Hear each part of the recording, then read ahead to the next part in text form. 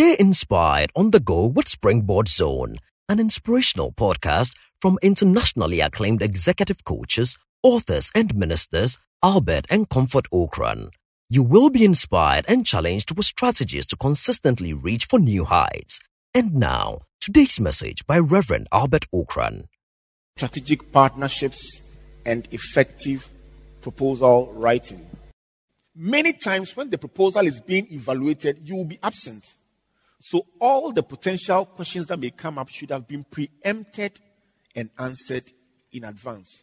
Now, why do we need this presentation? Because we make very common mistakes very often in our proposals. And I'm going to present 6 of the most commonly made mistakes in proposal writing. The first one is what I call a one-sided, selfish outlook. If I may, with your permission, I would like to compare a proposal, a business proposal, or a partnership proposal to a marriage proposal in several respects. You are asking for a partnership. So you cannot go and propose to a woman and then you are thinking about yourself, your pleasure, your comfort, everything about yourself without looking at the other party. Similarly, in crafting a business proposal, you must be seen to be also seeking the interest of the other party. And so when your proposal talks about, and it will help us achieve our objective of doing this, and we will be able to achieve our this, and we will be able to reach this place, hey, it's not only about you. The second mistake we make in proposals is what I call the entitlement mentality. And that is the assumption people make that they are entitled to be helped. They are entitled to have you patronize their product or to sponsor their event or their program. And that is the kind of writing that comes with a certain assertion that, you see, and we have done this and therefore deserve to be supported and helped.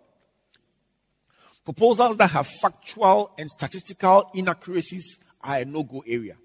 If there are factual errors, you say somebody founded something, the person didn't found it. You say there are this number of people, and it's not the case. You say this company, the company you are writing to is the promoter of a particular product, and they are not the promoter of that product. It is a no-go area. When you do that, it finds its way straight into the trash. Then we have long and inappropriate content. Sometimes people write a proposal like a long essay, and you give the person analyzing the proposal the difficult task of sifting through the morass to try and find out what is relevant and what is not. These are busy executives who just do not have time. And so, ideally, have an outline that shows what you are trying to say and have an executive summary or a cover sheet that gives an overview. In case the person is too busy, you can at least get a picture of what the person is trying to allude to. The next one that is a commonly made mistake is poor packaging and layout. Sometimes the packaging is just not good enough. I can tell you for sure that no matter how intelligent your proposal is, no matter how feasible the collaboration between yourself and the potential sponsor is, if your proposal arrives with pen marks all over and ink smudges at the edges, and in some cases, as I've seen, lipstick on the proposal, I don't know what the person was trying to achieve. But putting lipstick on the proposal is sending a very different signal, which some of us do not appreciate. You will not get any form of collaboration from a very serious organization. So that can be very costly. And then the last one is what I call the little foxes. The things that one can overlook, but which will cost you. They will come back to haunt you. For instance, you may find this very far-fetched, but in our book, Career Starter Pack, we talk about the fact that sometimes something as small as an email address can disqualify you from a partnership.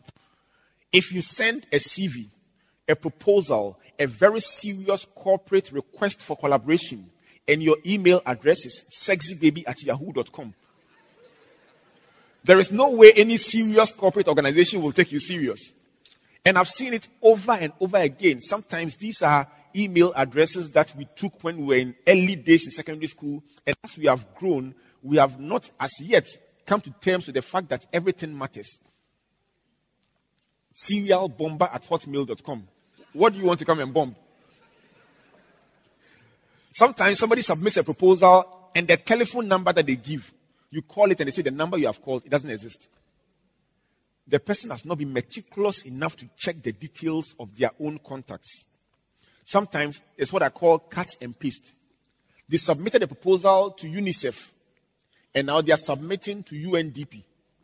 And they cut and paste and did not check.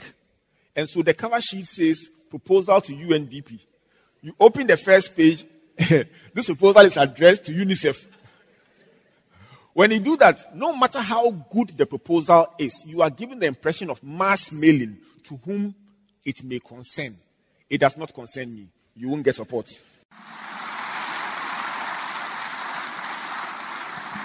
Thank you for listening to Springboard Zone, an inspirational podcast by Albert and Comfort Okran. Like our Facebook and Twitter pages at Albert N.E. Okran and Comfort Okran A for free resources and information about our itinerary, conferences, and media broadcast. For speaking appointments, email albert.okran@icloud.com or SMS or WhatsApp us on +233 24 99 99 000.